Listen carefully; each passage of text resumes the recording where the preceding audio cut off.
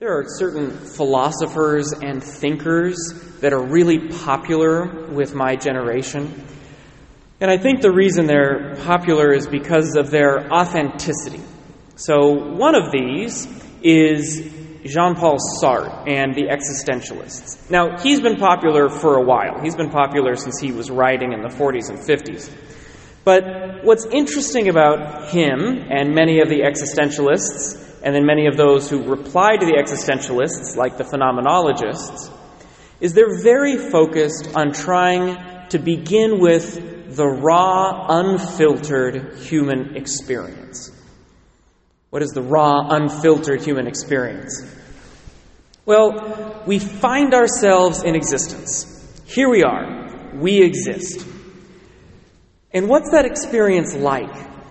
It's not perfect.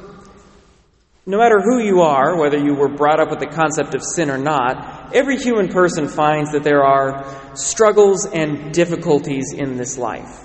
We come into existence, and we know that we've come into an imperfect existence. Now, Vatican I argued that every single person has a natural knowledge of God. So we come into existence, we know ourselves, and we feel in ourselves an imperfection.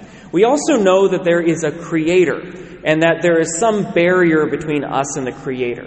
And so the default base human experience that is shared between all people in all times and all eras is, I find myself in existence, I find myself apart from my Creator, I find myself in some level of imperfection. So if this is the base, default, foundational human experience, what is the greatest news that can be given to a human person?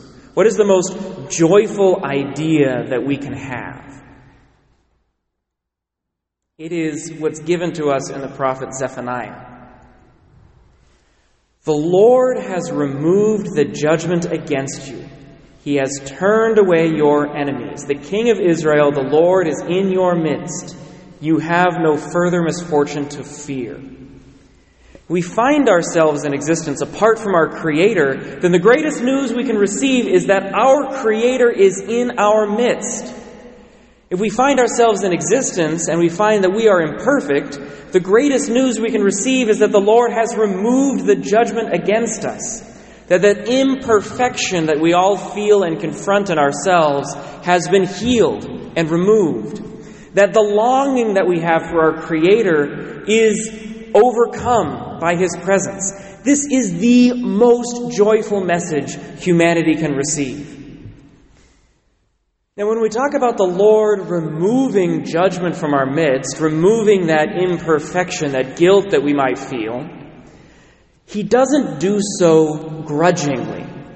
There are definitely images of God where Christianity has preached now for 2 centuries. Jesus has removed our sin on the cross. Somehow we are reconciled with God, and yet we're still given an image of God where He's like, fine, I guess I'll forgive your sins, whatever. It's not how God works.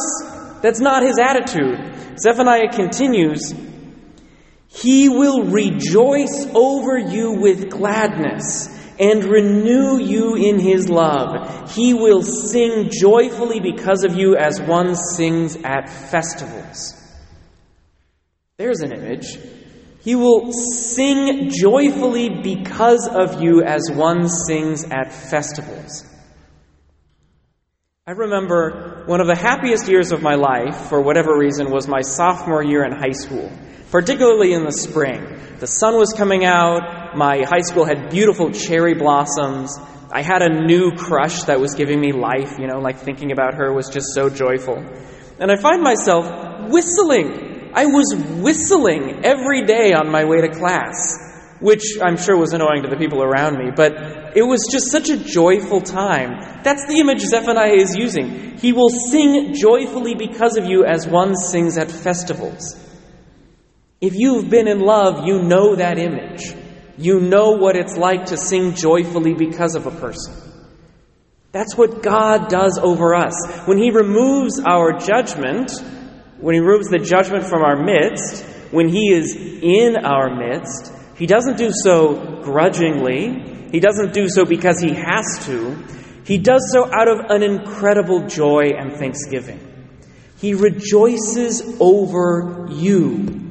He sings joyfully because of you. You bring God joy. You cause him to rejoice.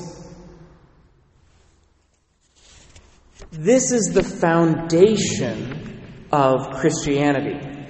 When we talk about God being love, this is what we mean.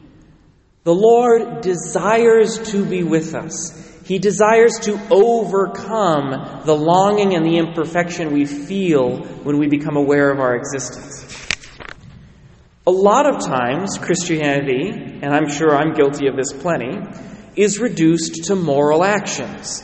You should do this, you should do that, you should do this, you should do that. Some people think that Christianity focuses too much on sexual issues. Other people reduce Christianity to social issues. Both are moralistic. Both begin with, this is what you have to do. Instead, Christianity has moral demands. I'm not saying we should ignore the sexual teachings or the social justice teachings. We have moral demands. But we don't start with the moral demands. We start by realizing the Lord rejoices over us. The Lord has removed the judgment from us. This creates in us an incredible joy and thanksgiving. And so what does St. Paul say in our second reading? Rejoice in the Lord always. I say it again, rejoice. When the Lord rejoices over us, our natural response to being loved, to being healed, to being rejoiced over, is ourselves to respond with joy and thanksgiving. Again, if you have been in love, you will know what this is like. To receive love from somebody else causes us to want to love in return. This is the dynamic of Christianity. God always leads. He always begins. He is the first one to rejoice over us. But then our natural response, the thing that wells up in our soul, that wells up in our heart, is for us to rejoice in Him, to rejoice mutually in each other.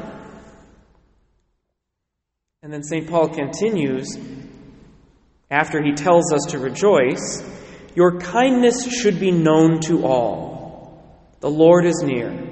Have no anxiety at all, but in everything, by prayer and petition with thanksgiving, make your requests known to God. Now we're talking about our actions. Once we realize that the Lord rejoices over us, once we rejoice again in Him, then that rejoicing, that love that wells up in our soul, that results in action. Making our kindness known to all, having no anxiety at all, but in everything by prayer and petition with thanksgiving, making our requests known to God. We respond back to the action that the Lord Himself has taken. Everything we do is because we are compelled by the love of Christ for us. Jesus loved us, and now we love Him and each other. One last thing to say about this. Our gospel ends with a difficult image. When St. John the Baptist is describing our Lord Jesus Christ, he says that He will baptize you with the Holy Spirit and fire. His winnowing fan is in His hand to clear the threshing floor and to gather the wheat into His barn, but the chaff He will burn with unquenchable fire. For many people, that doesn't sound like love. It doesn't sound like the Lord rejoicing over us. But in my own experience, the love of God is purifying. The images of our first two readings, it's joyful, and it absolutely is, because it overcomes the deepest longing of our humanity. But it's also purifying. I was on a retreat my junior year of college. It was a charismatic retreat. A lot of things happened. But the big experience that I had is that I had for the first, and I might say last time, although the Lord can continue to work, but I had in a very special way, in a unique way in my life, an understanding of the infinity of the love of God. An understanding that His love does not depend on my actions. It does not depend on what I do. The phrase given to me that I've never let go of is, there's nothing I can do to make God love me more, and there is nothing I can do to make God love me less. No matter what sin I commit, His love remains infinite. No matter how many good actions I do, His love does not increase because it's already infinite. And the first time I understood that, it was incredibly painful. I had a pain in my chest. It felt like fire. Now, it was a charismatic retreat, so we weren't necessarily afraid of physical actions, but I found myself on the floor, rolling around, because the pain was too much. The love of God was purifying my heart. Understanding how much God loved me hurt me because it was too much for me. My humanity desired it so much, but it was purifying me. That's what St. John the Baptist means when he says that Jesus will baptize us with the Holy Spirit and with fire. When the Lord loves you and you receive that love, that rejoicing over you fully and completely, it will burn you like fire. It will burn away your imperfections. It will take your soul and it will transform it. And a transformation is never easy and it's never without pain. When the Lord says that He will burn the chaff with unquenchable fire, we can interpret that, and Christians have for centuries, as people. Some people are wheat, some people are chaff. We can also interpret that as the contents of our own soul. When the Lord baptizes us with the fire of His love, He will burn with unquenchable fire those things that cannot coexist with Him. When we let His love take over our souls completely, He will burn out all those things that do not lead us closer to Him. It is an incredibly powerful experience to experience the love of God. That love, almost always, for me, before and after, was a joyful love. I knew that the Lord rejoiced over me, and I rejoiced in Him. But in order to get to that joy, I also had to go through the fire. I also had to allow Him to purify me. If you ever doubt how much God loves you, go back to that first reading from Zephaniah.